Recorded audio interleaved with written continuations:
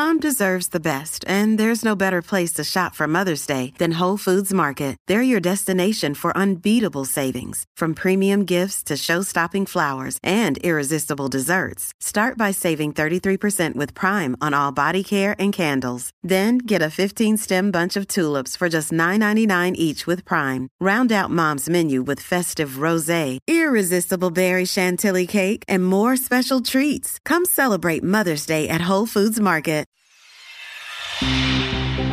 This is an ABC News special, COVID-19, What You Need to Know. Here is ABC News correspondent Aaron Katursky. As government officials and business leaders look to reopen the country now, one of the safety measures frequently touted is temperature screening to track fevers, a common symptom of coronavirus infections. FEMA has just placed an order for 14,000 thermometers for New York City. At the White House, members of the press must have their temperature taken before they're in close proximity to the president or vice president. And at the General Motors plant in Kokomo, Indiana, where the assembly line is now making ventilators instead of auto parts, employees are required to undergo a temperature check as soon as they arrive at work. The problem is checking for fevers is unreliable and maybe even deceiving. Dr. Fred Jacobs, a pulmonologist and former commissioner of the New Jersey Health Department, is with us. Temperature checks seem like they're going to be ubiquitous in the very near future. Are they necessary? Well, I don't think temperature checks, really tell you what you want to know. That's the problem. If you have a temperature elevation, could be from any number of things, but assuming that in a pandemic year, one of the things it could be is from infection with this coronavirus. The trouble is much of the transmission occurs before there are any symptoms or signs of infection.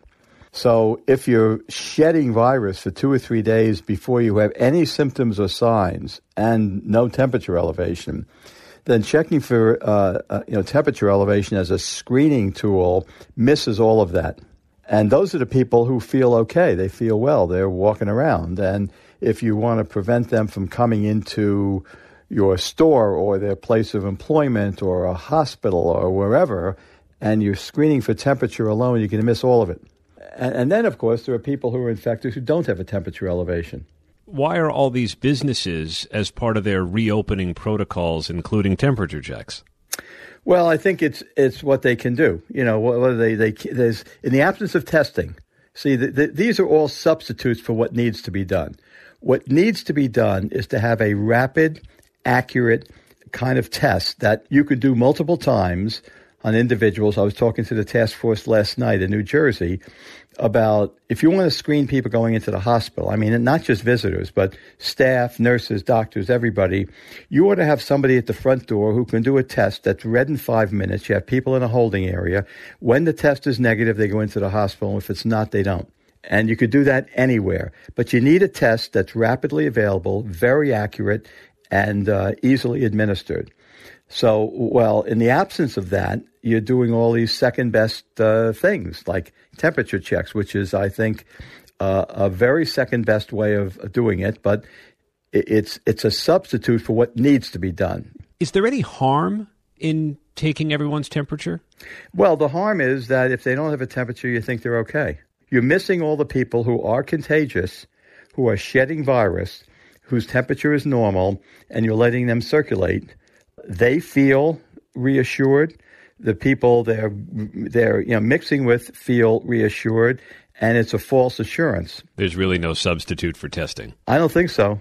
The substitute for testing is a universally available, highly potent vaccine. Dr. Fred Jacobs, a pulmonologist, the former commissioner of the New Jersey Health Department, our thanks to you.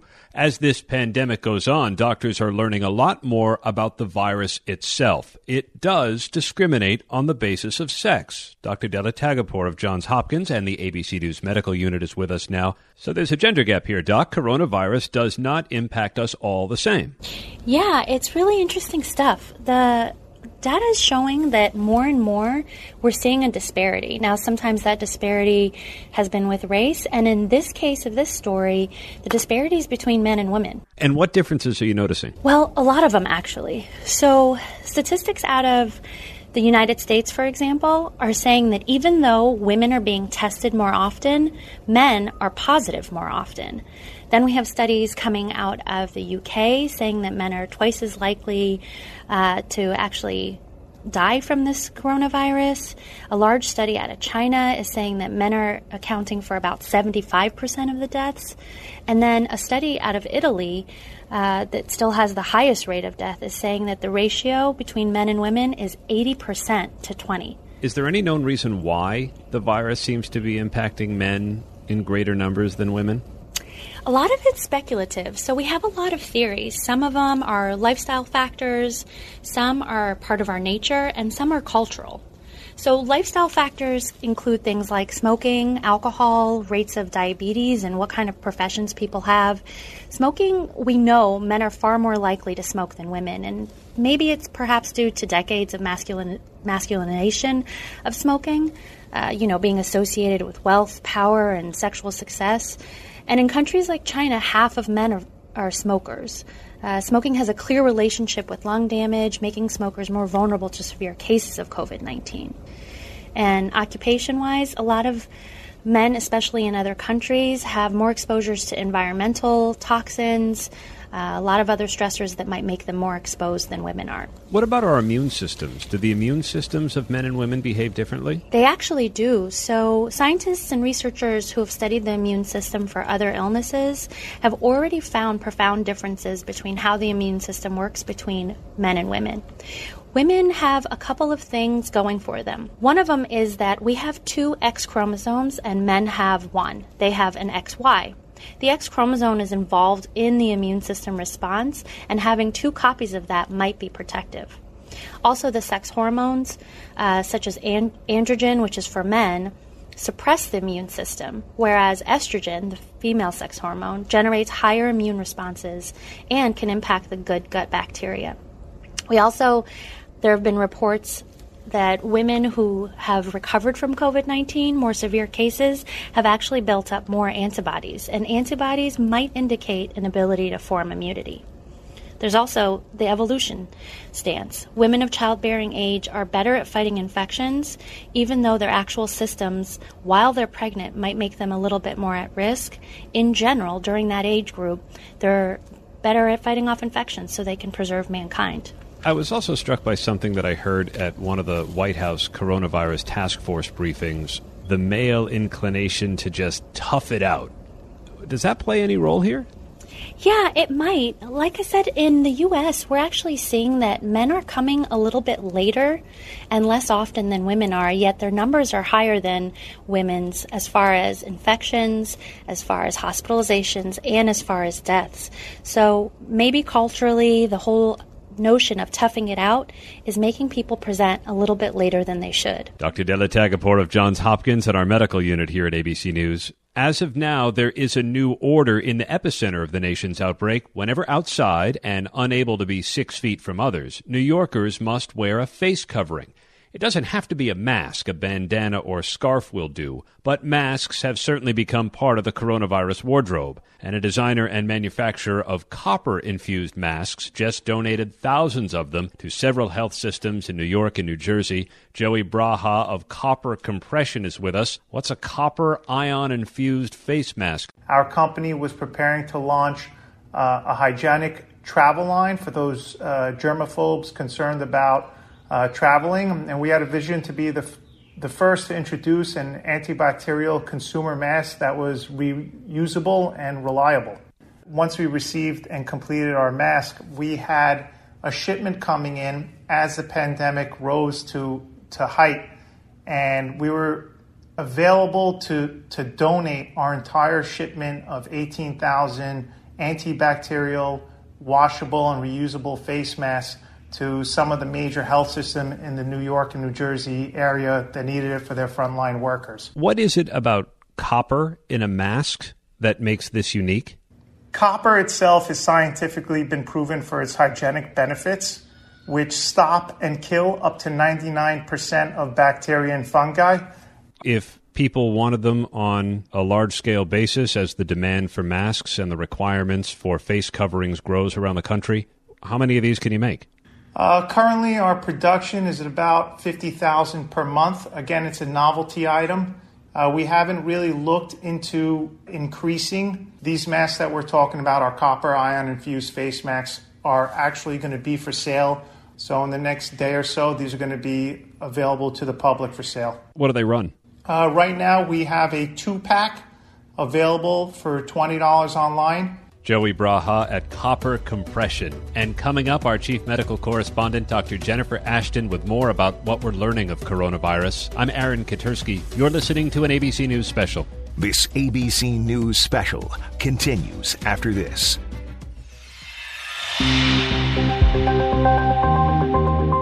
You're listening to an ABC News special, COVID-19, What You Need to Know. Here is ABC News correspondent Amy Robach. With me here, as always, is ABC Chief Medical Correspondent Dr. Jen Ashton. And Dr. Jen, we're hearing about the need to do contact tracing as many people are now examining reopening some parts of the country. What do we know about the process of contact tracing? Well, Amy, it's critical in any type of outbreak or infection control. So let's do a deep dive. We know that contact tracing is an essential part of infection control in that it helps to interrupt transmission of the virus. So you're going to be hearing trace and test and trace. All right. And so if a person is identified as a contact of someone who's been confirmed with COVID-19, how long should that person then self-quarantine?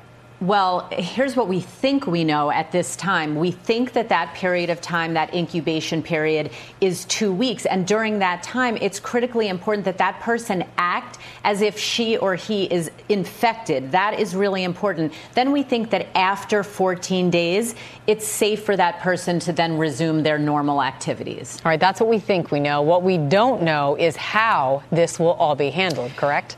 Exactly. And the logistics are, that's really the $1 million question here, Amy, because we don't know whether this contact tracing will be done by people in the field of public health, volunteers, paid employees. We don't know if it will be using technology or an app. All of that needs to be worked out, and it needs to be worked out quickly. We also don't know if people will actually comply with this. So if I contact you and say, you've been in touch with someone who just tested positive, you need to self-quarantine for 2 weeks, will people do that? And lastly, we don't know if 14 days is really enough time. So there's still a lot to learn. All right, Dr. Jen Ashton, you will be back in just a bit. While much of Congress has been on recess, a freshman representative from New York deployed with the National Guard to assist in COVID-19 relief. Congressman Max Rose just wrapped up that active duty, and he joins us now from his home in Staten Island. Congressman, thanks so much for being here. And you said you wanted to deploy because you wanted a more hands-on role during these times. What did you find? Sure. Thank you so much for having me. I hope you and your family staying safe and strong. What I found just in these 2 weeks that I served on the ground is that my service pales in comparison. In comparison to the healthcare professionals and the soldiers from the National Guard who have been deployed to these sites and don't know necessarily how long they're going to be there. Doctors who their own family members have passed away within the last week, their own family members in the hospital right now, and they still serve. Nurses who haven't been able to hug their children because they're self-quarantining and they're still going to work every day knowing that they have a real purpose. It's truly, truly awe-inspiring. You know, the unit that I was able to serve alongside is the same unit, the Fighting 69th Infantry Regiment, that I was a company commander in before I became a member of Congress. This was the unit that's the longest-serving unit in the United States right now. They were the first unit at Ground Zero. They marched down from their armory on 26th Street. Over and over and over again, this National Guard unit has risen to the challenge when New York City and the country needs it most. This was such a privilege to be there on the ground, to stand up the first state-run COVID-only hospital facility in the country, a much-needed facility as we not only prepare to tackle this surge of patients, but build out an infrastructure to take on the next surge, to make sure that we are not caught flat-footed going forward. How are you taking what you've learned in these past few weeks to your day job as a freshman congressman to help out in this crisis? Absolutely. So first and foremost, it begins with hospitals being emphasized. If we want to have an infrastructure to tackle this going forward, we have to build out our hospitals and their ancillary facilities capacity to take on a future surge. That is so critical, not only from a healthcare perspective, but also from the perspective of opening the economy back up. I also must tell you that I have a limited patience for anyone who's playing politics right now, be they Democrat or Republican, after seeing on the ground the incredible sacrifices that our healthcare professionals are making, our soldiers are making as they take on this invisible virus enemy. We cannot stall any effort to use the full apparatus of the state and of society to take this fight on. And then lastly, testing. We have to dramatically expand the capacity to test millions of people every day, antibodies and the virus, contact trace. They're going forward, as well as distribute PPE. No nurse, no bus driver, no person working at a supermarket, no frontline first responder should ever have to go with the PPE that they need to protect themselves, their family, because they are the ones that are keeping this city and this state running, and we are relying on them. We should support them as such. That is so true. And I want to give you some credit because you deserve a lot. You are a decorated combat veteran with a Purple Heart and a Bronze Star. You served time in Afghanistan. So what advice do you give to those first responders who are out there battling in these incredibly stressful situations while they're going up against this virus right now? Look, I say this with full humility, that folks are out there sacrificing in ways that even myself downrange in Afghanistan, they decide they're good. They're going home afraid that they're sick, afraid that they could potentially make their own family members sick.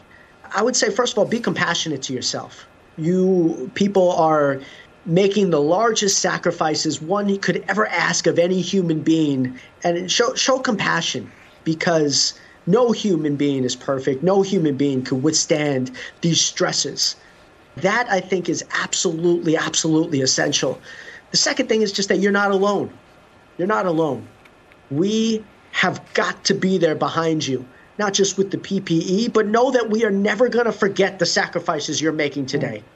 When it comes time that you deserve to be supported years from now, knowing that you stood up and you did your job in the toughest of circumstances, just as you always have. And we as a city, we as a state, we as a country are never going to forget that. Your sacrifices are not going unnoticed, and we are behind you. Congressman, thank you for your service and all that you have sacrificed. We certainly appreciate your incredible, powerful words today. Thank you. Thank you so much for having me.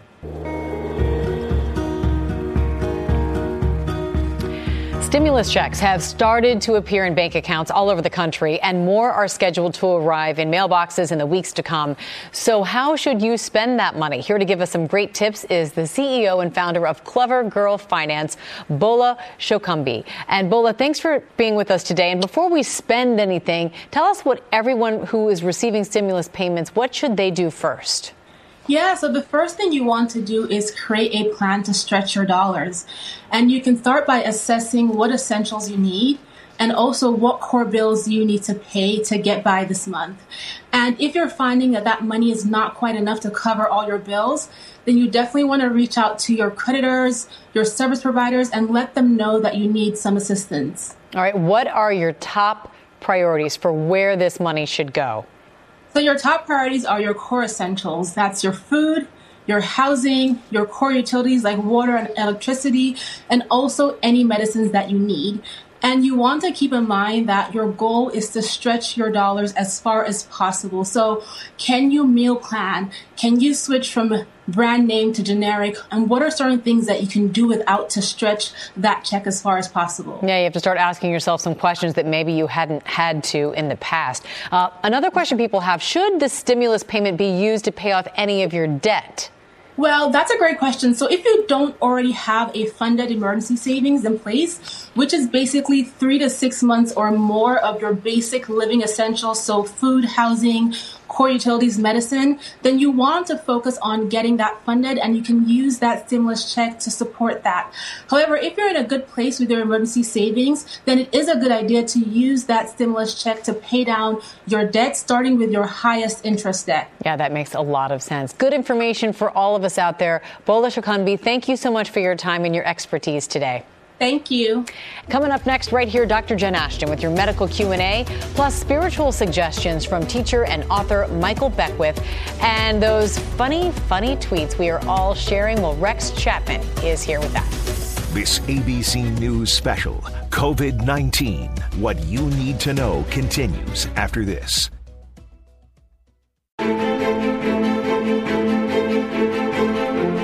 You're listening to an ABC News special, COVID-19, What You Need to Know. Once again, here is ABC News correspondent Amy Robach. We turn now to Dr. Jen Ashton for your growing list of coronavirus questions. We're always in full supply of those, Dr. Jen. So many questions, so we'll start with the first one. If I had COVID-19 and I have been symptom-free for 21 days, do I need to wear a mask in public? No one really knows. Now, remember that the CDC guidelines that are encouraging all Americans in the lay public to cover their nose and mouth, that is for the protection of others. So if you've been diagnosed with COVID-19, we think that by then you should be free of symptoms and obviously not contagious, but we don't know for sure. So there should be no reason why someone who's been actually diagnosed should do less than the average public or population. Okay, our next question. If I had COVID-19, what can I do to decontaminate things like my couch, bed, chairs? It's such a hard question because we just have such limited data on how long this virus can survive on inanimate objects. We know that it's anywhere from hours to days on hard surfaces, but we don't know about fabrics. We don't know about clothing. We don't know about money. So I think you want to basically clean and disinfect whatever you can. But remember, you've already had it, and we should be social distancing for a while anyway, so you don't need to completely sterilize your environment. Yeah, I have the when in doubt disinfect way of thinking about pretty much everything these days. Sure. A lot of people haven't been tested. I mean, very few people actually have been tested. So this next question is interesting. If I was presumptive positive but not tested, how will I be able to prove that I had COVID-19, especially since antibody tests aren't available widely yet? Well, that is a key question. And it's not just that antibody tests are not available widely. It's that we don't know the accuracy or utility of those test results yet. So we don't know, let's say this person gets their antibodies tested and it shows they've been exposed, we think, to this coronavirus. But remember, it's possible that that test could pick up other coronaviruses that cause the common cold. And we don't know how long those antibody levels or that immunity lasts. So there is still a lot that we have to learn about this antibody testing and how it will work. All right. What advice do you have for people who have pre-existing mental health issues and also live with a healthcare worker? Extraordinarily stressful situation. So you have to know yourself, talk, communicate, ask open-ended questions if you're living with a person with a history of psychological, emotional, or mental health issues. And again, keep those channels of conversation open because this is a stressful time for everyone. That just piles more additional stress and anxiety on there. So reach out for help if it's possible, even with these great health and wellness apps that are including now mental health professionals. So that should be a valuable resource if it can be widespread. All right. Dr. Jen Ashton, we always appreciate your very important advice to all of us. Thank you so much for answering those questions. With this worldwide pause on ordinary daily life events, some parents are definitely finding it hard to keep children on track with their milestones. So here to talk us through how parents can prevent their kids from falling behind is renowned pediatrician and author of The Happiest Toddler on the Block, Dr. Harvey Karp. Dr. Karp, thank you so much for being here. And there has been a lot of information out there on homeschooling older children, but there's not been a lot out there for parents of toddlers and preschoolers. So should parents be concerned their children will fall behind since they aren't in daycare or preschool yet? Well, first, I think parents have to pat themselves on the back because they're doing something amazing. in history, in the entire history of humanity, you've never had parents locked into an apartment for weeks on end without the help of friends and family coming over and other kids. So number one, parents should really kind of be appreciative of everything they're doing. It's not easy with little kids. Number two, it's kind of like summer vacation right now in a certain sense. Do not stress out about your kids advancing academically. You know, they're going to forget some of the things from school, but that's not the important thing. The important opportunity here is to have family time, to get closer together, to learn about each other. And yeah, if they forget some of their ABCs or some of their lessons, they're going to make that up when everything gets back to normal. Yeah, I think that's some really good perspective there. So give us some things that parents can be focusing on, teaching or doing with toddlers at home right now. You know, the most important thing for learning is to be having fun and participating together. So it might be cooking. You know, let's measure the flour and we're going to make cookies today. Or it could be going outside and picking weeds or digging a hole in the garden and learning about measuring mud and making mud pies. Or it could be planting seeds and watching them grow and seeing that day by day. It's really the excitement for the toddler is to have time with their parents. I know that's really hard for parents and you have to take turns because no one can be with a 3-year-old all day long. It's too hard. But, you know, you're the superstar in your toddler's life. And so they love having that time together. There are a whole bunch of other things to do as well. One of the things I like to teach parents is something called magic breathing, which is a way of children just sitting there and taking a deep breath in and a slow breath out. And you can literally conduct it like you would in orchestra. Breathe in, slow, breathe out. And you do just 1 or 2 of those, but several times a day. That helps a child learn how to turn on and turn off their activity so that they can learn to have better balance. I like that. And, you know, you mentioned it's not easy having toddlers in the house. So for parents who may be struggling to reinforce good behavior at home, you say a big tip is to gossip about it. Tell us what that means. I know it's a kind of a silly sounding word, but listen, if someone says to you, hey, you look great today, you know, you feel like they're just being polite. But if you overhear them whispering in the hallway, then you believe it because there's no ulterior motive. And so when you praise a child, say it directly. Hey, good job. You picked up all your toys so fast. Give me 5, man. But then 5-10 minutes later, whisper to the birdie outside or pretend like you're talking to grandma and say, hey, grandma, Bobby did he picked up all his toys really fast.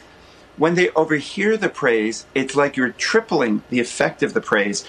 Same thing for criticism if they're doing something you don't like. And that helps to guide them in terms of the behavior you want to see. All of these techniques are from a book called Happiest Toddler on the Block, which has a lot more ways of how you help a child who's between 8 months and 5 or 6 or 7 years old, how to have better emotional balance and how to encourage them in good behavior.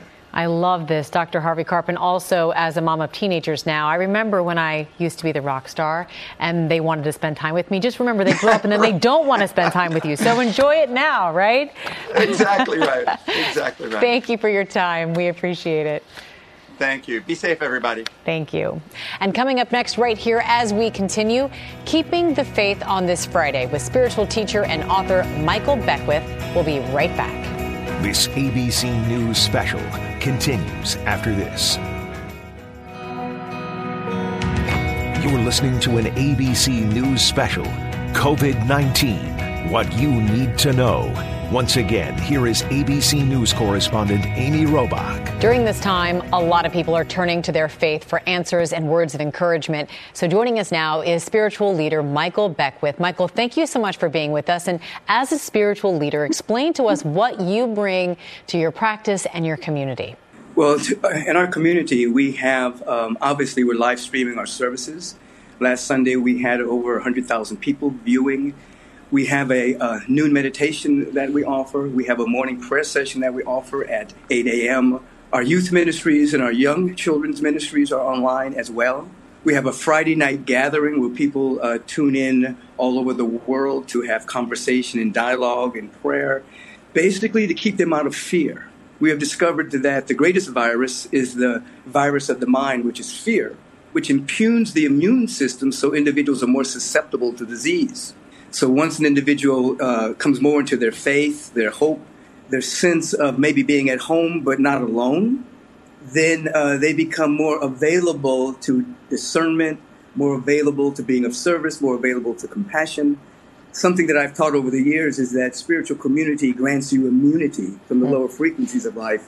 And we've discovered so much good people are becoming involved with when they practice their faith. There are some helpful tools, though, that I know you suggest for people they can use if they're feeling anxious right now, they're feeling that fear. What can they do? What tools can they use? Well, if they're feeling anxious right now, that means they have a fear of the future. What you need to do right now is to stop and come into a sense of gratitude and thanksgiving for anything at all, and think about your loved ones and how much you love them. Now, when you come into that gratitude love factor, your body begins to produce oxytocin. Oxytocin takes you out of the fight and flight reaction and moves you into a higher state of awareness where you're more susceptible to wisdom and guidance and making right choices in the moment. Anxiety and anxiousness depletes you, whereas gratitude and love, it completes you at a whole nother level. I teach people that since you have to wash your hands on a regular basis, as you're washing your hands, begin to say something to yourself like, I am protected and maintained and sustained by the presence that's never an absence. The presence of God, the presence of love, the presence of peace that's never an absence. So when you complete washing your hands, you have not allowed your mind to be hijacked by fear or worst case scenarios. Your mind has now become an avenue of great possibility and great opportunity. What message do you have of optimism leading into this weekend for people right now? Well, I want people to begin to ask the question, who do I want to be as the nation, as the world is going through this particular crisis? And when you begin to ask who you want to be, you'll remember that there's something within you that's actually greater than what's happening in the world. And you'll begin to grow into the person you want to be. We've discovered that as people have begun to ask this question, good deeds are springing up all over the place.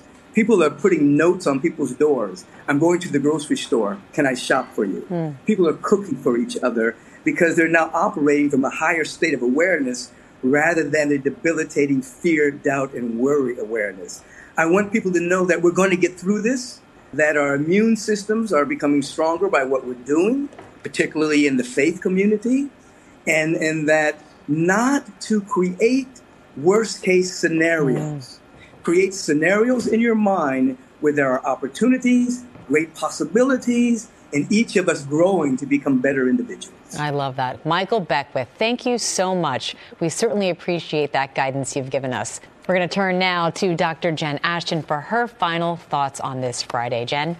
Well, Amy, you've known me for a long time. You know that I'm a very touchy-feely type of person. I'm also a touchy-feely kind of doctor because the power of physical touch is so important. It's really the essence of our human-to-human communication. And it's been shown in scientific studies to be really important in bonding. It releases those feel-good hormones like oxytocin, dopamine, and serotonin. And it's not just important for newborn babies, but also older people and also romantic partners. So now in the setting of the pandemic, we have a separation of that and in many cases a complete absence of that. So in reading a lot about this, how can we bring physical touch safely back into our world? I read a DIY article that talked about at night simply holding our own hands together, closing our eyes and imagining physical contact, holding our face in our own hands to imagine almost a romantic contact, and even hugging ourselves. And then there are things like dancing and singing, whether you do it individually or online as part of a community, can help boost those same hormones. So we have to always connect the mind, body, behavior, and spirit as we struggle through this or any other health crisis. All right, Dr. Jen Ashton. And coming up next right here as we continue, the ex-NBA star spreading a little Twitter joy and raising some much-needed funds, all for a good cause. This ABC News special, COVID-19, What You Need to Know, continues after this. You're listening to an ABC News special, COVID-19, What You Need to Know. Once again, here is ABC News correspondent Amy Robach. And welcome back. Our next guest is a former NBA player who fell on hard times after becoming addicted to painkillers. Rex Chapman would later build an impressive following on Twitter by sharing funny videos, and now he is helping or hoping those followers will help him help those affected by this pandemic. And he joins us now. So, Rex, you've started a coronavirus relief fund. You made the announcement on Twitter, so tell us all about it. Yeah, I have this silly Twitter following now, and a buddy of mine who I do a blocker charge TV show with on Thursdays on Adult Swim, he said we were sitting talking one day and thought, hey, I bet we could, raise some money, do some good with this silly following, and I can't tell you, I've just been overwhelmed. People have given in excess of $180,000 in just a couple of weeks. We're helping people in Kentucky and New York and New Jersey. PPE, food banks, you name it. We're trying to make a little bit of a difference. That's awesome. It's far from silly, then, it seems, at this point. I know, and we mentioned you faced hardship yourself. How does that help you help others? Yeah, I honestly, I was a lottery pick in the NBA. I played 12 years. I played in the NBA. I played for Team USA, University of Kentucky. And when I was done, I fell prey to painkiller addiction for the better part of 15 years. I slept in my car a little while. I slept on friends' couches, and it's been a steady progress of building back. So I definitely know what it feels like to be down on your luck. And sometimes all you need a hot meal to get you through the night and have something to look forward to the next day. I've been there, and all we can do is try to take care of one another right now. It's a scary time. It's a scary time, but you're making it a little bit less scary because in addition to the relief fund, you're helping out simply by posting videos that are bringing a lot of us joy, some laughs, some happiness in a time when we need that more than ever. Tell us what the response has been like to some of your postings. Oh, it's hilarious. I have fun with it, and if people have started saying, well, you're Mr. Feelgood. If you say that around any of my friends, they start cracking up because I'm not Mr. Feelgood. I'm faking my way through this just like everybody else. Trying to find a little sunshine every day, something to make me laugh, and I'm faking my way through it. So I know that if I'm helping a little bit, all these followers, they're helping me get through just as well. Yeah. Do you have anything you want to say to the people who are really enjoying what you're giving them? At least just, if anything, a distraction from what they're dealing with. Yeah. Actually, I just want a big thank you. A thank you to everybody. This is all very unexpected. Again, I've been up the mountaintop and down again, and hopefully I'm ascending again this time. But life is weird and life is hard, and right now you have to lean on one another. As much as we can't see each other in person, reach out, find that friend, text them, call them, Skype them, do whatever you can, tell them you love them. I love it. Your humility, your humor, your generosity, helping us each and every day. Rex Chapman, thank you so much. Thanks for having me. And that is it for this week. I'm Amy Robach. Thanks for listening. ABC News. Honored. Winner of 4 Edward R. Murrow Awards. ABC News. America's #1 news choice. Hey, I'm Andy Mitchell, a New York Times bestselling author. And I'm Sabrina Kohlberg, a morning television producer. We're moms of toddlers and best friends of 20 years. And we both love to talk about being parents, yes, but also pop culture. So we're combining our 2 interests by talking to celebrities, writers, and fellow scholars of TV and movies. Cinema, really. About what we all can learn from the fictional moms we love to watch. From ABC Audio and Good Morning America, Pop Culture Moms is out now wherever you listen to podcasts.